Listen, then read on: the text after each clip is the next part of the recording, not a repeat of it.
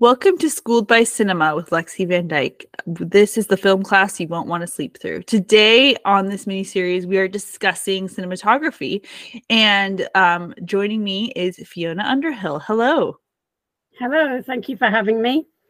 No problem. Thank you for coming on. I am really excited to discuss this movie, which is going to be the true history of the Kelly gang, and the cinematographer is Ari Wegner. Right.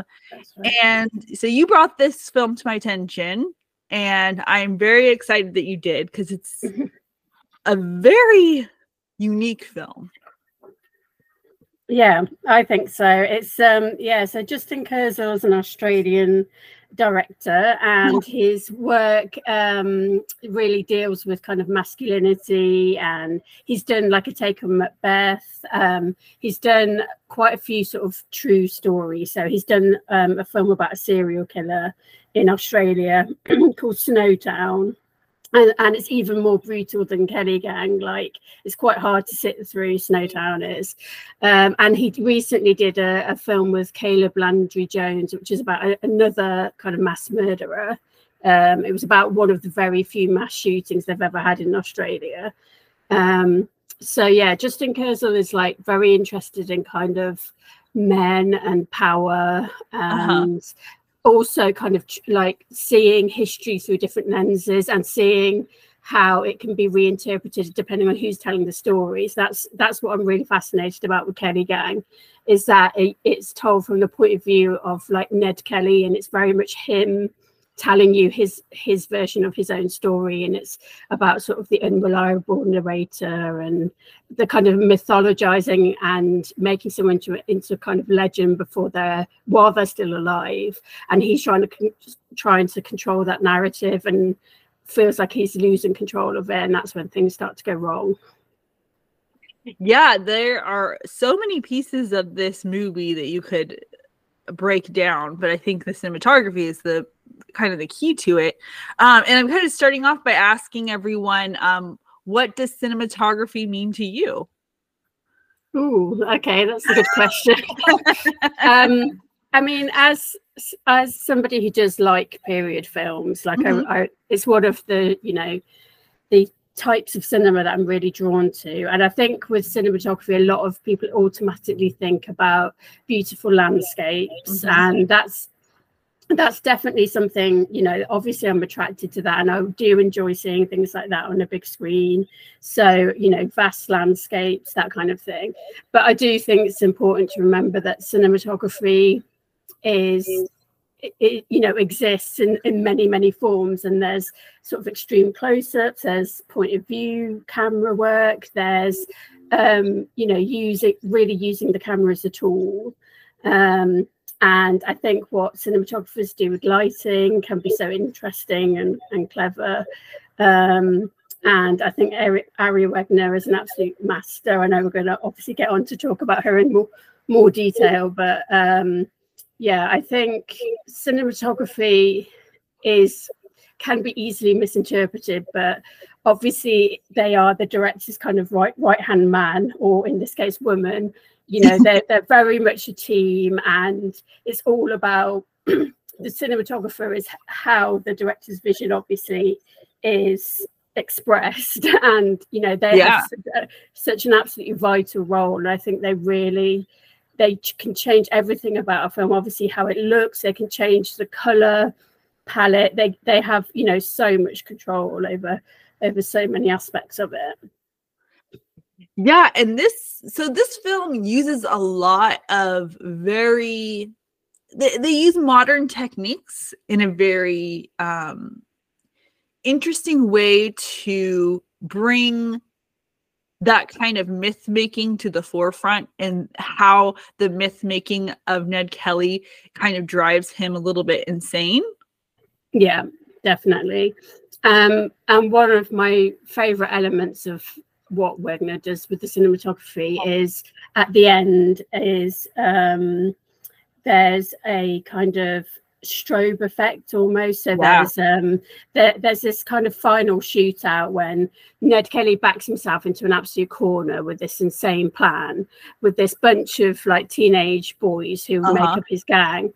and he's got this completely crackpot plan that had no chance of succeeding, and it was this gang of sort of ragtag kids against the police. And the police in the film are kind of styled to look like the KKK. They've kind of got these really scary kind of costumes where they've got like hoods, and you can't make them out as individuals at all. They're kind of this faceless mass. And there's a strobe effect. And I think that ties in so well with Ned Kelly, because the first narrative feature film ever in the history of cinema was about Ned Kelly. So Ned, I didn't know that. That's amazing. It is, yeah. So it's so interesting. So Ned Kelly has been around since like the birth of cinema, and there's been so many retellings of his story. You know, there's been many Ned Kelly films, and I think it's so interesting, like when I say about these themes of him trying to kind of control his own narrative and to present himself as this particular kind of figure, but then there's other people obviously wrestling with that, his story, and saying, you know, is he a thug, is he a violent, is he a killer, is he a rebel, is he this, is he that, is he kind of a people's hero? And he's to this day in Australia, he is a controversial figure, because some people do view him as like a bit of a Robin Hood type figure, you know, like a, you know, a hero of the people, but then others just think, oh, you know, it's all nonsense, and he was really violent, and he was, you know, this and that. And you can go to that.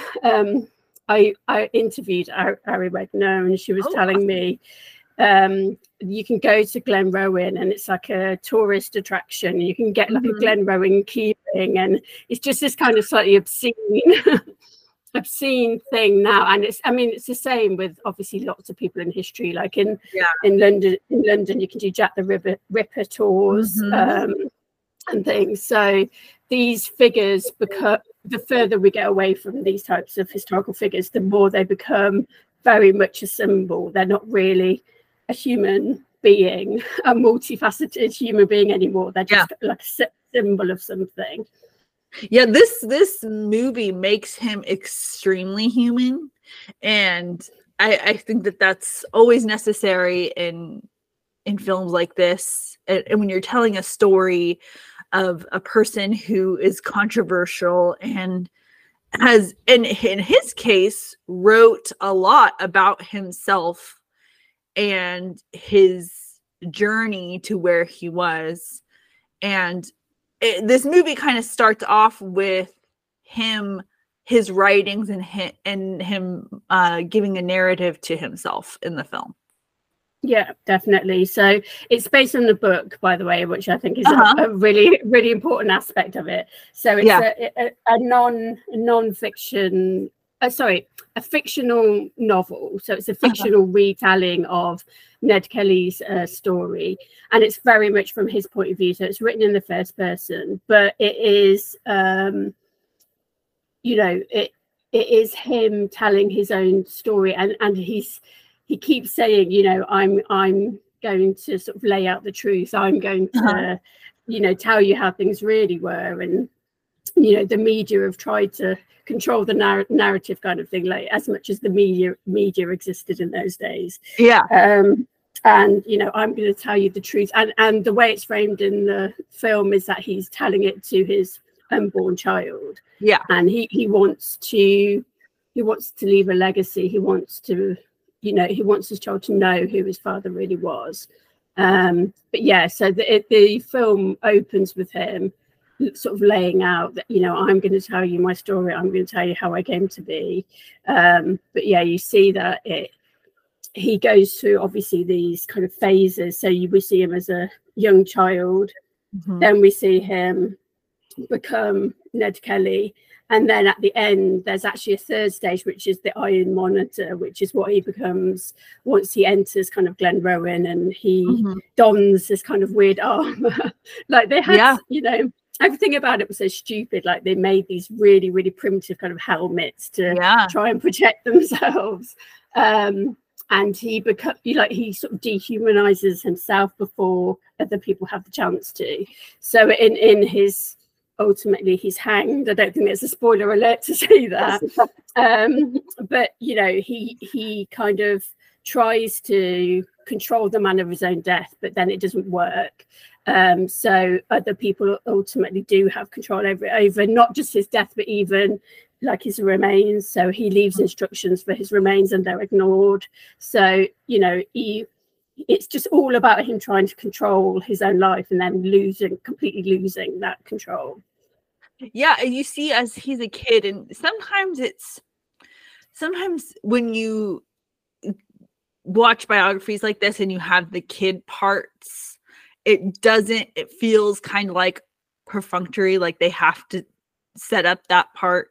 But for this, it's very necessary, because first of all, you're coming of age in a time when you become an adult, like as soon as you're able to help the family, which is like 5 years old, like you're an adult and you have to help. And that is the era that they were living in. And so he is expected by his family, by his mother, to be the man of the house. And you have Essie Davis playing his mother, who is fantastic. I love her. She's one of my favorite actors. She's just amazing. Yeah, I love her as well. She's the real life partner of the director, Justin Kurzel. Oh, okay. But so you've got this amazing character, obviously, in the first part of the film, who is Ned's mother. And she, like you absolutely say, she tries to make Ned into the man of the house because the drunk Irish father is failing in that role. And she very much molds Ned. And then there's these two really important figures in the early part of the film, which are Charlie Hunnam's character. He's a police officer. And then Russell Crowe's character, who is like a outlaw, basically. He is basically what Ned ultimately becomes. So Harry Power, he's very much a kind of chancer, he's a criminal, but he's also, I love how much he influences Ned in that whole mythologizing and myth making as well, because he takes him to this place called Bullet Creek, and it's like every night you're going to write, your journal entry of what we've done that day. And he instills in Ned that kind of recording, we're going to record our story, we're going to keep tabs on what we're doing, kind of thing. I do think that early part of the film is so essential. Yeah, and so I find this film is like stacked with amazing actors doing like some of their best work. It's really like Essie Davis being the mother, Charlie Hunnam being kind of I think it's one of his best ever performances, and the reason I think it's so good, one of the main reasons, is that he's acting in his own accent. Yes. So he's a Geordie. That's what we say in England. So he's from Newcastle, and that means he's a Geordie, and he's doing this performance in his own accent. And I think it's really. It really brings out the best in Charlie Hunnam. I think it's a really, really good performance. And, he's not in it very much. Russell Crowe isn't in it very much. But I think, what they bring to it is this massive sense of, a fully rounded character. They seem like real people who've been deposited into this world. And there's also a little bit later on, there's Thomasin McKenzie, there's Nicholas Hoult. Nicholas Hoult also, I think, his best performances, I think, is so good. They all have these strong oppressive forces in his life, and he is trying to stand up to them always. Like Charlie Hunnam is like kind of the big fish in the small pond kind of thing. Like I get that feeling like he's like really high on his own supply, almost, of like being in this position of power. And then the Russell Crowe character is like extremely methodical. Like the reason he survived this long and is so successful is because he's so methodical and he thinks things out, and he brings that, gravitas, as they say, as that kind of actor. And then Nicholas Hoult is just amazing as the kind of like weaselly asshole, like, and he just does it so well. I look. One of my favourite parts is when he's when Nicholas Hoult is threatening Thomas and Mackenzie and the baby, and then right at the end of that scene, another officer comes in, and the other officer is an absolute child. The other officer is like a teenager and very noticeably younger than this Nicholas Hoult, and you just get this sense of like, who is running things around here? Who are these children who are in charge? You know, everyone is really young. It's what the film gives you is this real sense of Australia was an absolute Wild West. Like that's why, you know, Australian Westerns are absolutely a thing, and they really have a distinctive character because it was such a lawless place, and because it's so vast. It's just what couldn't be controlled, it couldn't be contained, and so obviously there was vast amounts of criminal, you know, behavior going on, and it was so hard, you know, when Charlie Hunnam is trying to control the fact that they're stealing horses, they're stealing sheep and so on, but it's just too big. You can't you can't, you know, you would need thousands and thousands of people, police, to try and control this area because it's just so vast, and they don't have that, obviously, so that it's just really hard to sort of contain and control, and there's this constant threat of things bubbling over, violence, of danger, because it just can't be contained, it can't be controlled. And this movie shows almost a different part of Australia than what we are used to, at least, you know, being an American, and I have never been there. But you think of it either like beach or desert, at least, you know, that's what has been presented to us is like, that is the norm. This was filmed, it looks like, in the Winton wetlands, and it was, and it's almost looks like England in some places. Like it's beautifully shot and shows off all the different parts. Yeah, so it's Victoria State, and what I love about it is that you actually see snow in this movie, which is something you would never ever associate with Australia. But they do they do have snow. You know, they really filmed it there, and it was real snow. Like, again, Ari Wegner like talked to me for like an hour about this movie, and you know, it's really hard to film when all the boys are in dresses on the kind of mountaintop in the snow scene. She said it was like really hard to film because they don't have the infrastructure there to really cope with snow, and so all the vehicles and stuff bring them, and keeping people warm, it was really hard. But yeah, I love the snow, and I also love how the kind of barren kind of wasteland feel of it as well. Trees and also there's a bit of jungle as well. So there's one like police shootout which takes place in kind of a rainforest almost setting. If you've seen The Nightingale, which is another Australian Western, that's very, very hard to watch. Again, a big kind of trigger warning with that one, but The Nightingale is similar in that you get this kind of lush kind of jungle and almost rainforest scenes. And yeah, I love the fact that you see this different side to Australia, and you realize again how vast it is, and it's so big it can have all these different climates and all these different you know, sort of landscapes. Yeah, because one of the things I read about, you probably know more about this because you interviewed her, but they wanted to make this kind of like a punk film. Yeah. So Justin Kurzel actually told boys, the four main boys who play the gang, to form a punk band, and luckily one of them is Nick Cave's son. So Cave plays plays Ned's brother Dan, and then there's Sean Keenan and the other actor, and they formed a punk band for real, and they actually played some gigs while they were kind of preparing for the film. So yeah, it absolutely has a punk sensibility. I think it really comes across in the costuming. I interviewed the costume designer as well. And I think it really comes across, in the kind of costuming. I mean, the dresses are such an aspect of it that's really sort of stands out as distinctive. But, you know, it is based on some historical research, is them wearing the dresses to kind of, I love what Dan Kelly says. It's like, oh, we did it to scare the bejesus out of the English and to confuse them, basically. It's like, you know, if a man comes to a fight or to a shootout in a dress, then it just confuses people so much that they just can't cope with it, basically. Yeah, I think the idea of men dressing as women in this film is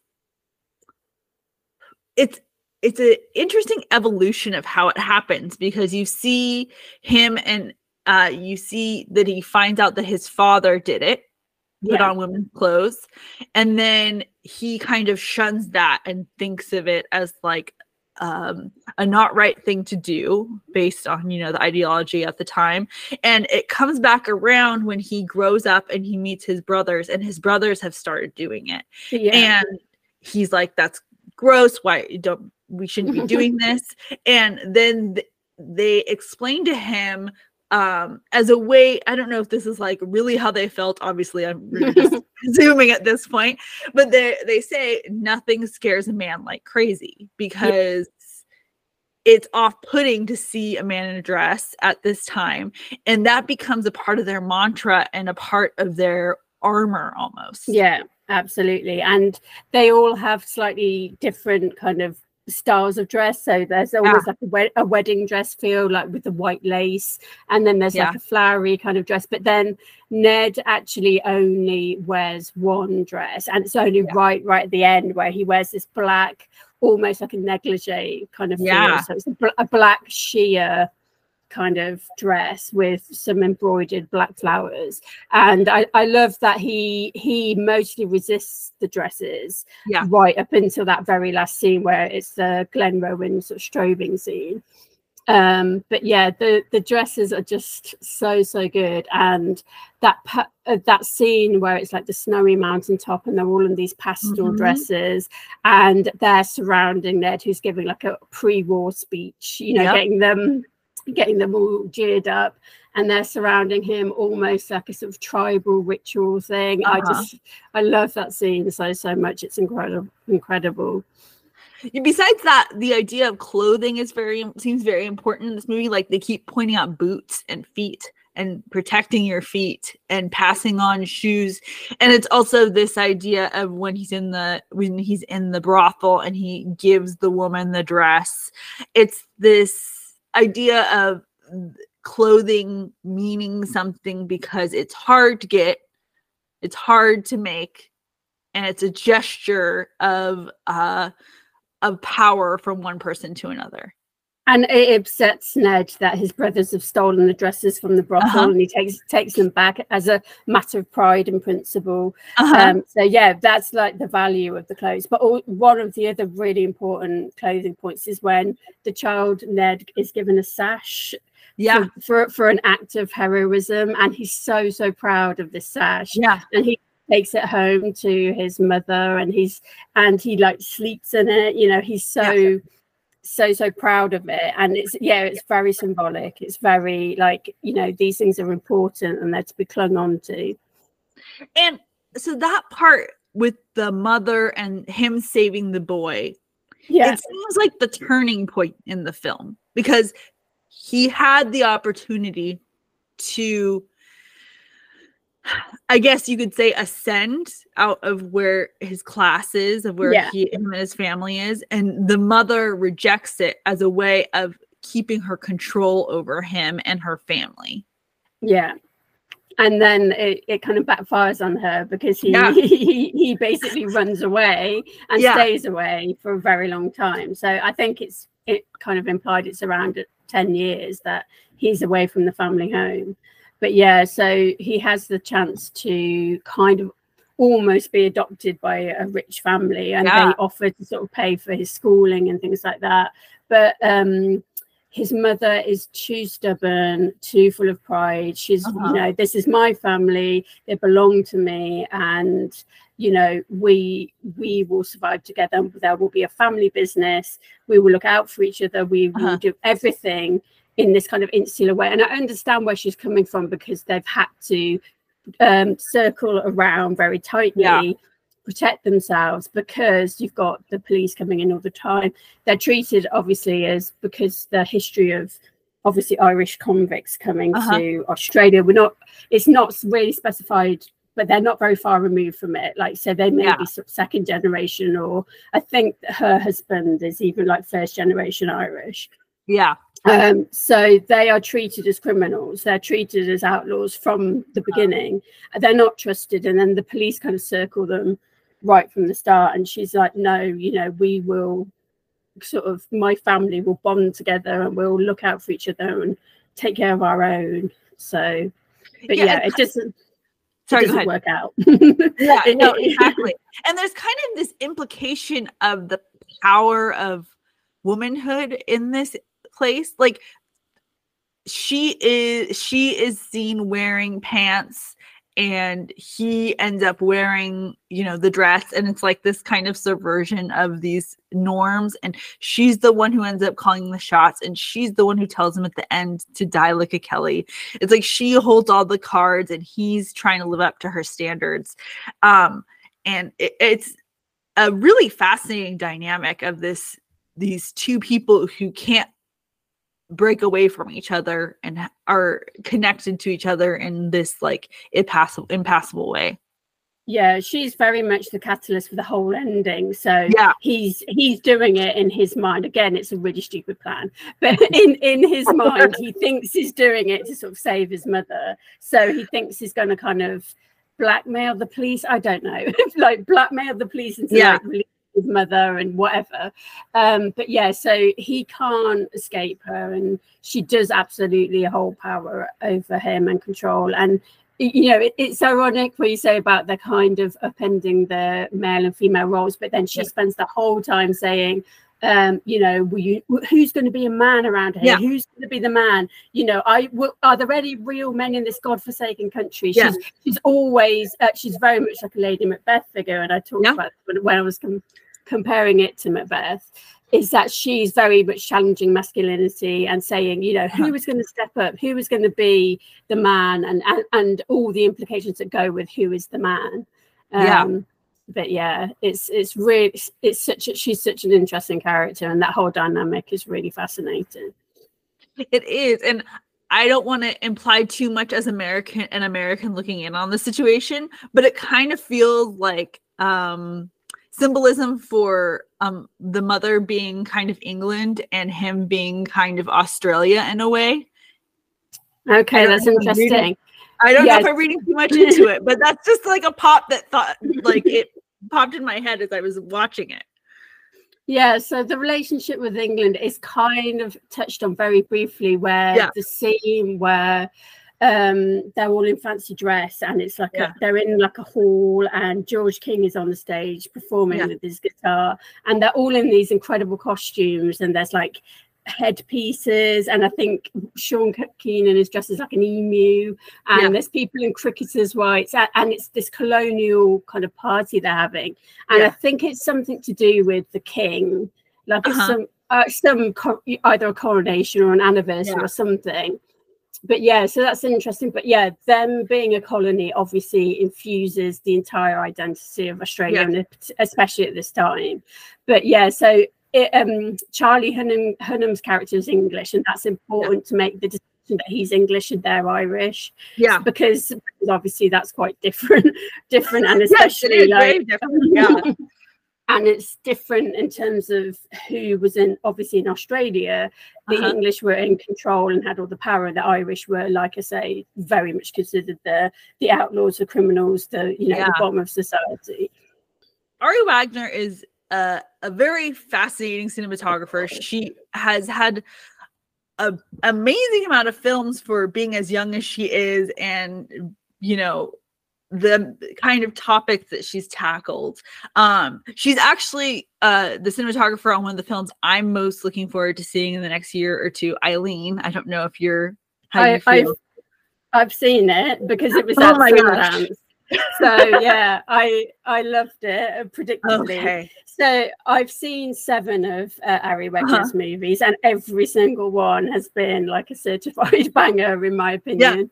I know I sound very biased, but I just think her taste is impeccable. I think the filmmakers she chooses to work with are just like, she's made such good choices of who she works with, the kinds of films she's doing. And although you can draw some similarities between, say, Lady Macbeth and The Wonder. But she also did Zola, which is, you know, a completely different kind of film, and In Fabric, which I absolutely loved. A Peter Strickland film, which again is completely different. It's nearly all interiors. It's not like the big landscapes that she's been known for from Power of the Dog. But yeah, Eileen is really good. I loved it. I really loved it. I read the book. Have you read the book? Okay, I haven't yet. No. I recommend reading it. I've heard it's like a little bit different. So the book is kind of like more like a novella. It's a really fast read. But yeah, I'm really excited to see that. I've seen In Fabric. I find the visuals in that movie are some of the best I've seen on screen in like a long time. Yeah, I think he's got such a style, hasn't he, Peter Strickland? Like he's got a very, very unique style, and yeah, it's very strange. It's really unsettling. Like this kind of worlds he creates, like that department store in Fabric is just so fucked up, and like it's kind of run like a cult. And there's all this really disturbing imagery in it of kind of like mannequins, and you know, it's just, oh, I love it so much. It's almost like you know, like as scary stories we tell in the dark. It's kind of like that vibe, but like more adults. It didn't completely come together for me, all the stories, but I love the acting in it. I love the way it looked. All the stuff with the dress is like magic on screen. It's like entrancing to watch.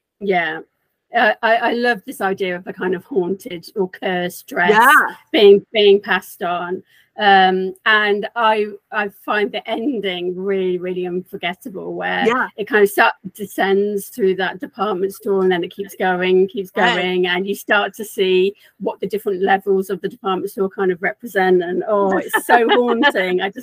I really love it. And it's kind of like how she used in this film, where she kind of used the like different, not quite strobe lighting, but different lights and different speeds to create that kind of effect. I haven't seen Zola. I've seen Power of the Dog, which is, of course, an amazing film. And Lady Macbeth is like one of my favorite films ever. Same. And it's another period piece.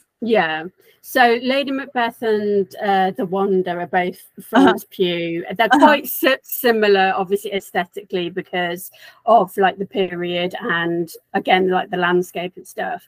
But yeah, I mean, Lady Macbeth is just such you know, what a breakthrough role for Florence Pugh. I just think she commands the screen, and the way, you know, Ari Wegner frames her, and you know, Florence Pugh is just there in the frame, and where she is in the frame in relation to the camera and to the set at all times is so precise and so striking.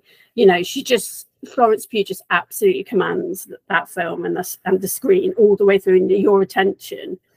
Oh, it's incredible. And that film almost creates like a small portraiture, and it's in the way it frames her, and the house and the lighting that they use, and the characters. It like that movie is like such a stunner. And is he coming? I think he's coming out with a new film soon. I can't remember the name of the director.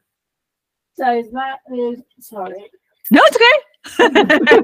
Sorry, it was getting darker and darker, and I was gradually disappearing. Setting the lighting. So he is the director of Eileen, I believe. I hope I haven't got that completely wrong. One. Yeah. So that would make sense. That absolutely works. She's also working on Ethan Cohen's new film, by the way. Oh, okay. So that's what she's working on at the moment. Yeah, so this film actually, have you ever seen The Lost City of Z? Yes. I got a lot of those vibes in this movie, of like the descent into like kind of losing yourself in your own journey a little bit. Yeah, I can definitely see that. Yeah, and Ned Kelly absolutely kind of drinks his own Kool-Aid, and you know, he definitely at such a young age as well. It's so funny to think of what he imagined himself to be, and he's simultaneously so kind of like somebody who's like a late teenager, early 20s, and because his ideas are so stupid, but then also, you know, like we were saying about the, you know, he's had to be the kind of man of the house from a young age. So he's very mature in some ways, but very immature in other ways. And I love that clash in his personality, where he's got these crazy ideas, and he does get some power, and he does achieve some things, but then, you know, he's very also self-destructive, and you know, he just kind of blows the whole thing up because he doesn't know how to cope with it, because he's not mature enough. Basically, he's just like, oh yeah, you know, it'll be fine. I'll do this, I'll do that, I'll take on the entire Melbourne police force. What, you know, that he's obviously intelligent. Like, he's smart. He knows how to write. He knows how to compose. And there's like, apparently he wrote this letter to John Byrne that was like, what was it, 88,000 word long letter. It's called the Jaredary letter, about, and I wonder if a lot of that ended up in the book, and a lot of that became his perspective of how, but he just didn't know the correct way to funnel his intelligence, and it just became him taking all these pieces. Like, he takes the idea of the Monitor as being, I think it's a submarine, right? Or like a boat. It's like a warship, basically. So it's a battleship, and so the whole the small kind of aperture windows that you see throughout the film. So in the Kelly shack at the start, in Harry Power's Bullet Creek, there's again these kind of slit windows, and then at Glen Rowan at the end. So the whole idea of there only being very small windows that you can stick a gun, like the end of a gun through, but you can't, it's obviously to protect yourself. So that becomes kind of a running theme for the film, and also the helmet as well, with like the small slit for the eyes as well. So he basically tries to make himself into a battleship. And he thinks, again, it's similar to the dress. It is this mask, it's an armor, it's what he believes will be intimidating. What, you know, he's trying to don this kind of costume to intimidate others, and it just doesn't really work. So, and the relationship with him and Nicholas Hoult, I think, is really, it's these two side-by-side journeys that end up pushing into each other, because they are just like literally like passing each other in a brothel pretty much, and then they end up being friends, and then they end up being contentious because his brother stole something, or no, I think it was like his stepfather or something stole something, and they're trying to keep him out of jail. And Nicholas Hoult is also trying to woo his sister because he's just kind of like a lecherous wretch, and ends up betraying him. And that kind of sets him, Ned Kelly, on his journey. Yeah, so they're of a similar age. Like, they're obviously quite similar types in some way. I mean, Nicholas Hoult is English. He's obviously quite posh, and Ned Kelly isn't. But sorry, my cat is starting to destroy things just outside in the corner. It's okay, no worries.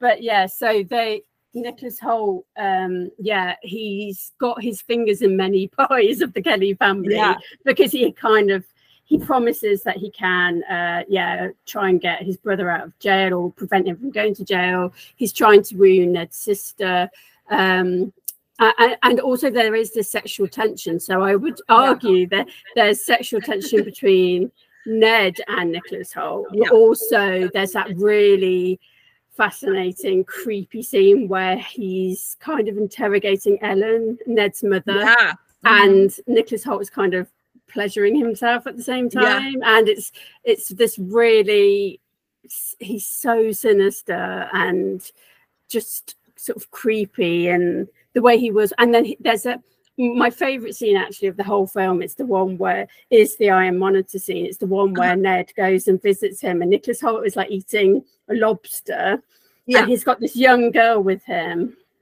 and then and he introduces the idea of the iron monitor to Ned. And then my favorite piece of music in the whole film, I love the score so much. This score is fantastic. Oh, I love it. So it's by Justin Kurzel's brother, Jed. Oh, wow. Who, again, I also interviewed. So again, everyone. I know, it's because I'm so obsessed with this film. It's that I literally tracked them all down so I could talk to them about it. So after the Iron Monitor scene, it goes into this piece called Riding On, where they go out on the horses in the snow. And it's this haunting woodwind. And I'm just obsessed with that scene and that piece of music. I love it so much. Yeah, it's almost like there's like these humming notes and then this loud bass, which kind of like pulls into the idea of like a punk thing. It's like very unsettling. Like these sounds kind of don't seem like they should go together, but they're mixing them together anyways. It's very discordant, and he made it by overlapping a lot of different sounds. So he'd have like a string quartet or something fairly standard, but then he would overlap it with other sounds.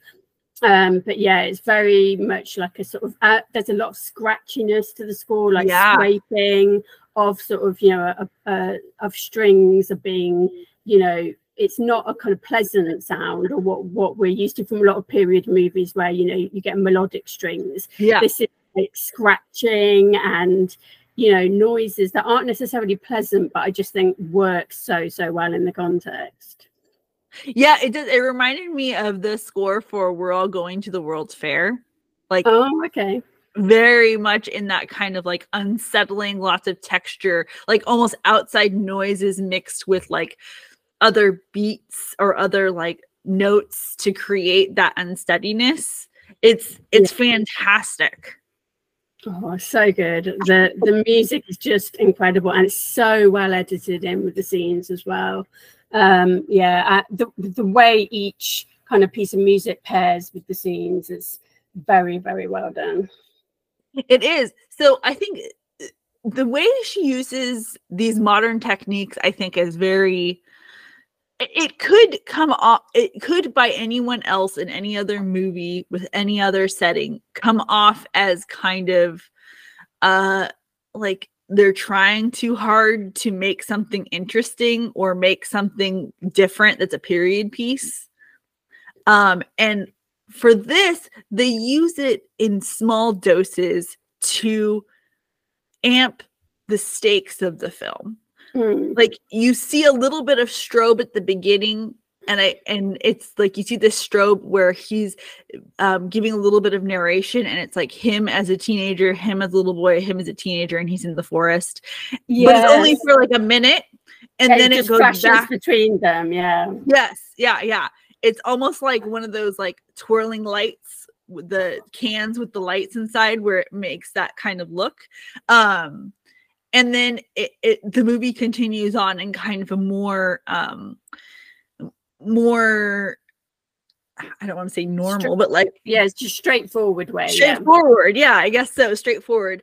And then you kind of start feeling it as when you have that first attack scene. I think that's what you're talking about in the jungle. Yeah. Where you have the camera is like right on. Yeah, the body cam shot. Yeah, it's the body cam thing. Yeah. So I talked to her about that. Yeah, that's it. It's not used a lot. It's just used like a few little scenes to kind of show you like a little bit of the madness and how he's seeing it, and he like cuts off that guy's ear. Oh, God, it's just like very disconcerting. Yeah. And he becomes what he despised about Harry Power, because Harry Power uses this like mutilation as well. And Ned hates it. You know, he really riles against it and rebels against it. But then obviously he becomes that very thing that he said he didn't want to be. But yeah, I love that scene with the jungle and the police, and it's very much you know, his best friend is shouting at him, you know, don't do this, and he just decides he's going for it. And I think that having that camera so tightly on Ned is very much like he's going out on a limb here. He's going out and doing something crazy and stupid that he shouldn't be. and he's kind of on his own at that point. Yeah, I felt so the John Byrne character is like very sympathetic. Like he is, I wonder if he's like kind of in love with him. Like I don't. Oh yeah, the introduction of them. So the very first introduction of adult Ned is his friend Joe Byrne. Is like their faces are so close, and they're kind of wrestling, and that's when they're they're on top of each other basically. And then there's another part where like they're spooning in a camp. That's like right before the attack scene. And they're like spooning, and they're like, he's like repeating his mantra a little bit, and he's like something about like I wish we didn't have to do this, or something along those lines, like kind of like pleading with him not to do this because he doesn't want to. This is not his like fight, but he is alongside this person. He's kind of like assimilated himself into his ideology, almost like, you know, like a prophet and what's that called, the person who follows them? I don't, I'm losing my words here, but it's kind of like that. Yeah, like an apostle, a follower. Apostle, yes, there we go. Apostle, yes. So absolutely. I do think Joe Byrne is like, I've invested everything into this person. I'm going to have to follow them, almost like in the cult, or like somebody who's obsessively in love. My favorite line, I think, in the whole movie is him saying to Ned, they've got donuts in America. That is like biting into a fucking cloud, they reckon. And then Ned's like, I don't give a fuck about no donuts. It just makes me laugh so much because it's directly after this whole scene that we've just been talking about with the cutting off of the ear and everything. And it's so ridiculous, this conversation about donuts, but it's so sweet as well. Like, I think, you know, his best friend is trying to save him from himself. Yeah, absolutely. Go to America, like, let's go, let's get out of here. But he's so tied to his family there. There's no way it would ever happen. He's never going to leave. No way. And then we get into like the big ending piece of this film. Well, actually, I guess we should talk about the school teacher scene, which I found very interesting in the fact that it comes right at the end. You have this one scene with him and he's in a prison, and there's this school teacher who's like, I always wanted to be a writer, but I never could. And he ends up selling out Ned Kelly to the cops. Yeah. I don't know if they mention why he's in prison too, but I just found that to be like that note right there, and then the ending scene to kind of demythologize everything that this film has been building up to this entire time. Yeah, because a lot of what we know about Ned Kelly in real life is from the point of view of that teacher. Yeah. So that teacher, because when Ned is saying like, oh, I need help with the passing, the teacher did end up kind of writing down a lot of Ned's story, and then a lot of what we kind of know about him since is from the point of view of him, rather than in first hand from Ned. Oh, okay. So you know, this is why Ned keeps saying, you know, I want to be the narrator of my own story, tell my own tale, kind of thing. But yeah, he is brought in a bit late, that teacher. It might be slightly confusing that maybe he should have been in it a little bit more, because he is an important character, and it's very important at the end where he gets to say the final lines and he's in front of a big crowd and he gets to. But what I love about it is that the very first thing he says about Ned we know isn't true, and so we know, we can immediately see that Ned's story is being kind of butchered already. It's already being, it's like, hang on, you know, you're already lying about him, you're already you know, twisting the story, and we know that Ned was right to say, you know, I want to be the one to tell my own story. Because as soon as he dies, people are lying about him and, or, you know, twisting what happened, the narrative, to suit their own purposes. Yeah, so, it's all being rewritten, even while he's like not even cold. Like people are trying to push down these stories of him to not, and it's just like the idea of power trying to squash out any kind of rebellion. Rebellion. They're obviously afraid that people will see Ned as some kind of folk hero, which obviously he was seen as, and that they're going to start to, you know, follow him and rebel themselves. So yeah, they had to sort of immediately be like, no, you know, he was this, he was that, he was a butcher, a thief, a liar, he was that. And that's really where you see him in the first time in that kind of black negligee dress. And then you see the school teacher, and his costume is interesting. He almost looks modern, like a lumberjack, and his like nice flannel shirt, his coat. You're kind of wondering, why is this guy here? Like, how did these two, I mean, I guess it's through writing. And he also mentions that, you know, he always wanted to be a writer, but he never had the talent, or they said some kind of interesting way of phrasing it. And it almost feels like jealousy a little bit. Oh, definitely. It definitely is. And it's jealousy of Ned's notoriety, you know, of Ned's fame, of the fact that he is this kind of legend. And and it's funny with the teacher kind of critiquing Ned's writing as well. It's like, we can't have this you know, son of an Irish convict being seen in any way as like a intelligent, you know, as erudite or as eloquent in any way. You know, we can't be having that. So I'm going to sort of critique his writing. I'm going to editorialize him. I'm going to, you know, I'm going to change things. And yeah, I just think it's such a complex story, and I love films that really play with truth and reality, and we can see it being manipulated in front of our eyes, and we question a lot of, well, of like, hang on, you know, what is true here and what is a lie, and, you know, and also the fact that people are acting, people are lying, and, you know, people are creating characters, and the whole costuming again, the mask, and creating something that isn't you really. I just love films like that. Yeah, I love films that allow the audience to fill in the gaps for themselves.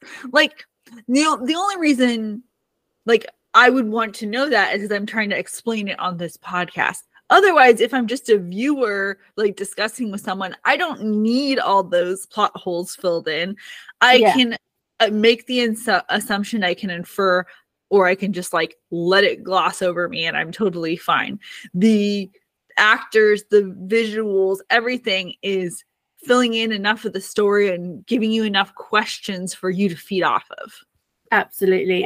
It completely allows you to draw your own conclusions, and in terms of being sympathetic with Ned, or seeing, you know, or whether you kind of go against him and don't like him, I think it really leaves that up to you. I don't think it, you know, obviously we do start to get a little bit of empathy with him because we've seen him from being a child and then growing up and so on, but also you see him make mistakes, you see him making really stupid decisions. You know, it's not a completely you know, lily white portrait of a perfect person in any way. You know, he's very flawed, and we absolutely see those flaws. So I think it really leaves it to you to, you know, how much you view him as a hero or a villain, and, you know, which side you want to sort of land on. Yeah, I love it when complicated art comes to portray complicated people, because I feel when you, especially with biographies or like, you know, documentaries or any of this stuff, if you only portray them in one light, then you're not doing a service to that person or their story. Exactly. And like I say, for somebody who has become very symbolic, especially in Australia, to actually try and give him some humanity and try and, you know, go a little bit into, obviously you can't portray everything in the runtime of a feature film, but to try and give you a little bit of his backstory and a little bit of how he came to be the man he ended up being. You know, I just think it's very, very interesting and very well done. Yeah, especially here. And then we get to the last scene, one of the last scenes in the movie, which is the kind of raid scene of the police against Ned Kelly and his gang. And this, we had mentioned before we started recording, this scene alone would be worth seeing in a theater. It is a spectacular use of auditory void and the using small glimpses of light to bring certain attention, and lack of light to bring certain attention, uses both your ears and your eyes to kind of heighten everything about this scene. Yeah, the bullet holes in the side of the it's basically just like a shack made of like sheet metal, you know, more or less. And then the bullet holes create shafts of light, and it just becomes this horrific vision. And I think it really gives a sense of what it would have been like to be there, because everything's so confusing, everything's so loud, there's all these light shafts, and you know, Joe Byrne is just there screaming, and just, you know, everyone and this is the thing, is that it very, very quickly dissolves into this complete hell. And the boys all just abandon Ned Kelly very quickly, because they realize it's like, hang on, this has all gone horribly wrong. This is a disaster. Let's get out of here. And Ned is very, very much determined to carry on. And he's like, no, I'm the Iron Monitor. I can do this, kind of thing. And then we just see him, and he's got, I think, a lighter. I think Gary Wegner told me to light him. And he goes out into the dark, and there's just that really, really chilling line of policemen. They're just this faceless mass, and it's really scary, very scary. They could have done that in any number of ways, and the fact that they used like almost a glow light against these white hoods gives that kind of like enemy effect. Like, you know that these guys are bad, and you know, and you don't need the guns, you don't even see the guns, you just see them in this line of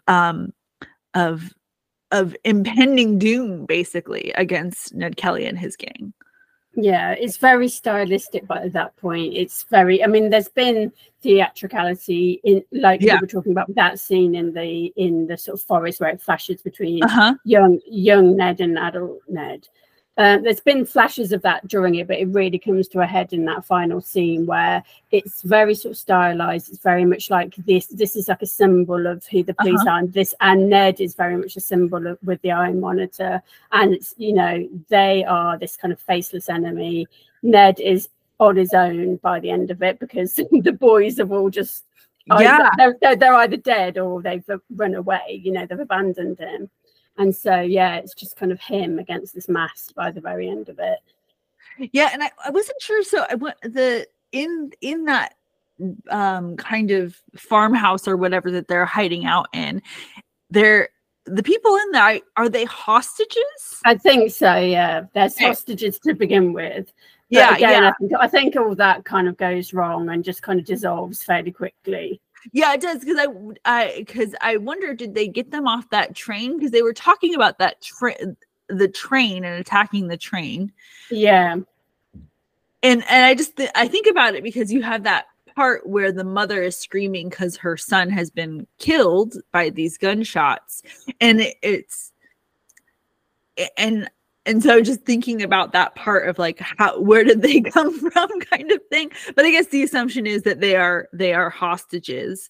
And then you see him come out and stumble out, and you see the line of English attacking him.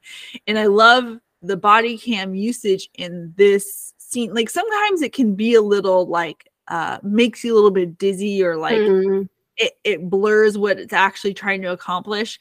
But it's showing that this is his battle. He is the one doing this now. He is the one with the fight. You see it strictly from him, and you see him, the body cam is right there against the mask, and you just see that slit of his eyes. And then you see through the slit also out at the British, and then also the burning house, which I think was where, you know, his brothers and like a few of his people were, and it's on fire, and they're getting burnt alive or whatever. And you see him fall, and you just see the part that his eyes would see in the mask. It's incredible. It is incredible. Like the technical kind of achievement of it is just insane to me. But yeah, it's so well done, and it just keeps you with Ned that whole time, and really keeps that point of view really strong of having us sort of aligned with Ned at the end. Yeah, it's incredible. It's also fairly simple. Like these are fairly simple things, and I'm doing an episode on The Matrix. It might have come out by now, but like one of the things when I was researching that was that they were just using techniques that were already around. They were just using them in a different way. And this is like the same thing, using a body cam, putting a camera in a little slit, like using neon lights and lighting it that way. None of this is entirely complicated or need digital effects or anything. It's just knowing how to use these techniques properly. Yeah, definitely. And I do think it's got a bit of a handmade feel and a bit of a old-fashioned filmmaking in a way. Like I said at the start, that kind of fits the fact that Ned Kelly is like one of the first ever films.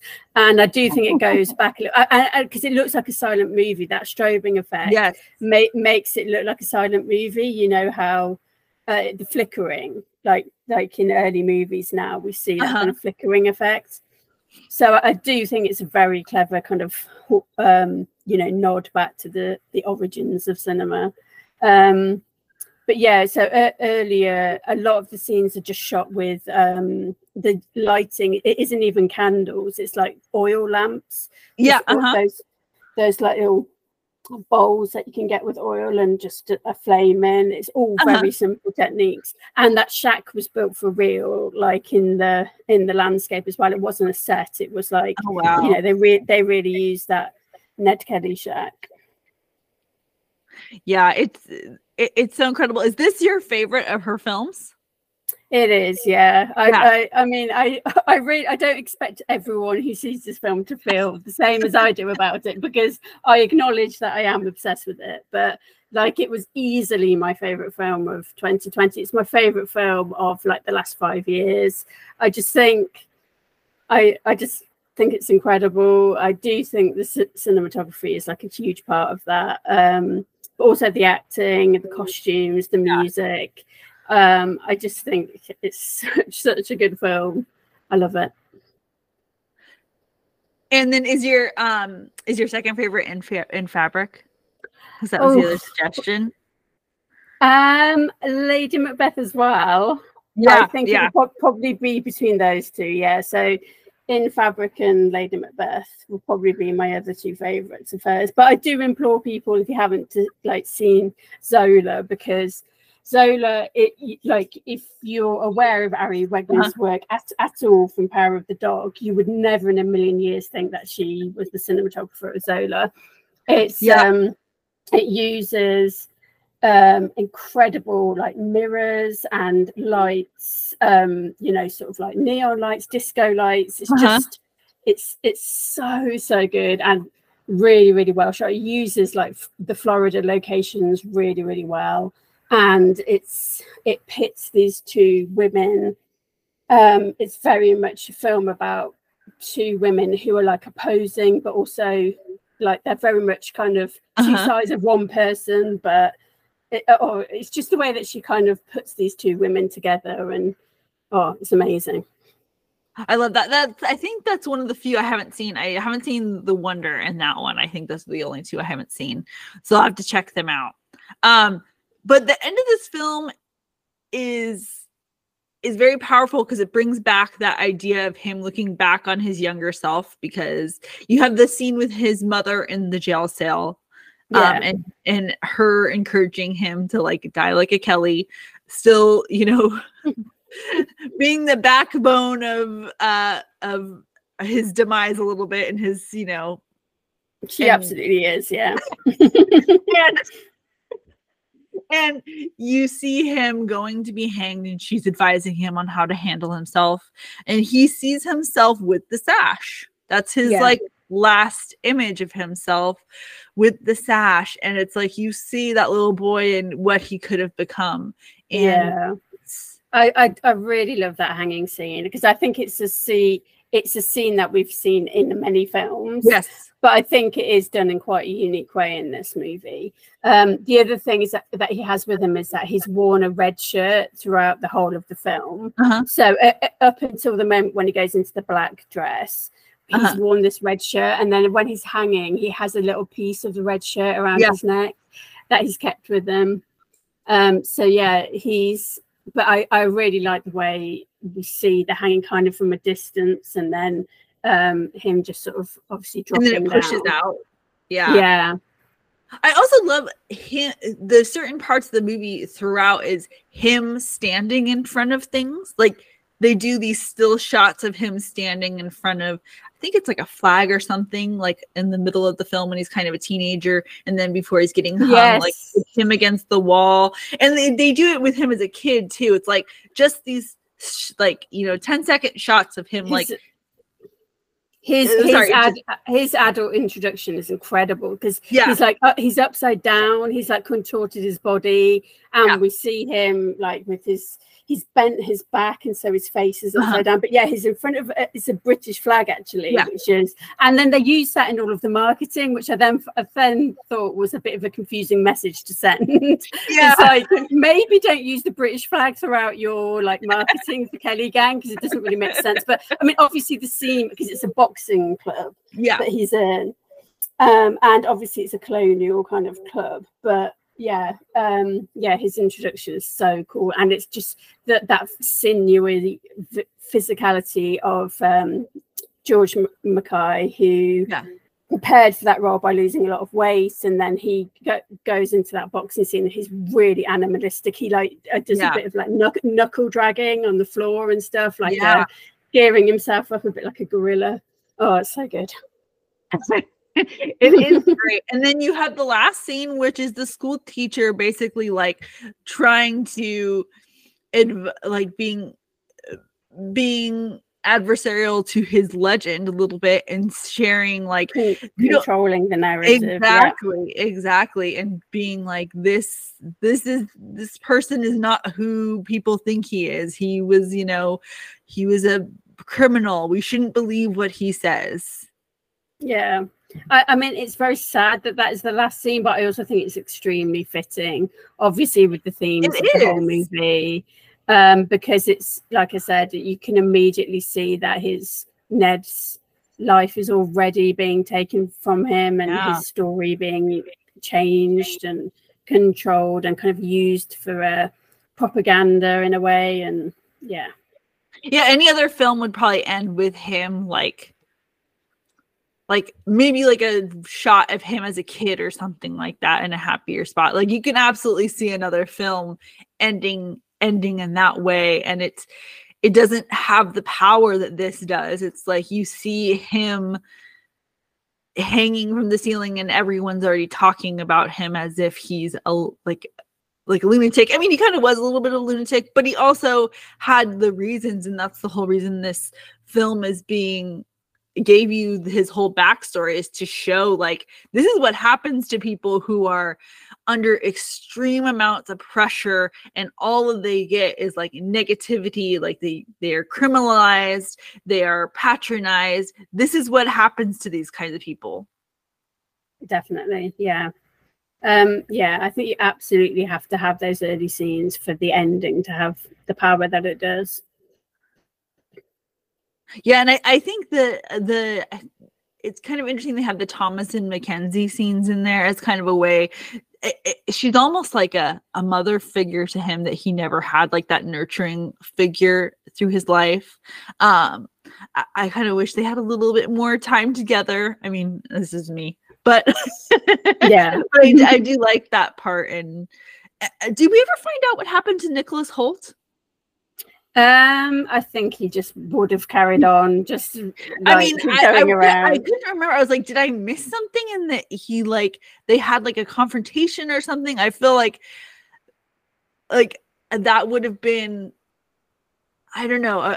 it's kind of interesting to see that they didn't comment on that. But I mean, maybe that's the point. Like, he did just carry on. Like, this was just a blip in his life. Yeah, exactly. And this is just one of many of these types of families who he wouldn't have seen them as being particularly special or standing out. You know, there would have been another family for him to move on and terrorize. Yeah, it just makes me think of like that Mad Men scene where he's like, I never think about you. It's like he has that kind of energy of kind of like, I don't care. You're just another like pawn in my life and getting to what I want. Yeah, definitely. Well, do you have any last notes or anything you want to share? I just really strongly recommend that you obviously watch this film, but also check out Ari Wegner's filmography, and Justin Kurzel's filmography as well, because I think you can appreciate Kelly Gann, but I think you appreciate it even more if you see it in the context of some of his other films as well. And yeah, and I'm desperate. I have been campaigning because I live in Los Angeles. Yeah. That the Cinematech shows this film on the big screen because it didn't get the chance to be seen on the big screen at all in the US. There were like 1 or 2 drive-in showings in April 2020, and that was it. Wow. And if I feel this film really deserves to be seen on a big screen, and I'm desperate obviously I would love to sort of introduce it or do a Q&A or something, but most of all I just want to see the damn film on a big screen. So yeah, that's my little mini campaign at the moment. I love that. I love that campaign. I love that you're championing it, and I'm so happy that you introduced this film to me and brought it to my attention. I'm so happy to hear that. Do you want to let people know where they can find you and what, how to look you up and find your work? So you can always find me, as most people do, on Twitter. Yeah. I am, like many people, I'm still clinging on to Twitter. Yes. Like until the dying embers of whatever happens with that site, I'm still there at the moment. So me too. It's just my name. My handle is my name, which is at Fiona Underhill. And then my writing is mostly new. I mostly cover entertainment news now for a site called the Digital Fix, but I also occasionally get to do reviews for them. So I covered Toronto Film Festival for them, for example. And then I also write for Slash Film sometimes as well. So those are my 2 main sites, is the Digital Fix and Slash Film. Awesome. Everyone check it out, because you're a fantastic writer. I love your insight. I love your opinions on clothes. I always look forward to when like an event happens and you share stuff about clothes. I'm like, love it. Give it to me. The best. Thank you so much for coming on. I really appreciate it. Thank you so much for having me. This was a lot of fun getting to talk about something I'm so passionate about. I love the passion. That's the best. Well, you can find me at Schooled B, the letter B, Cinema on Twitter, and Schooled by Cinema on Instagram. And thank you so much. Have a great day.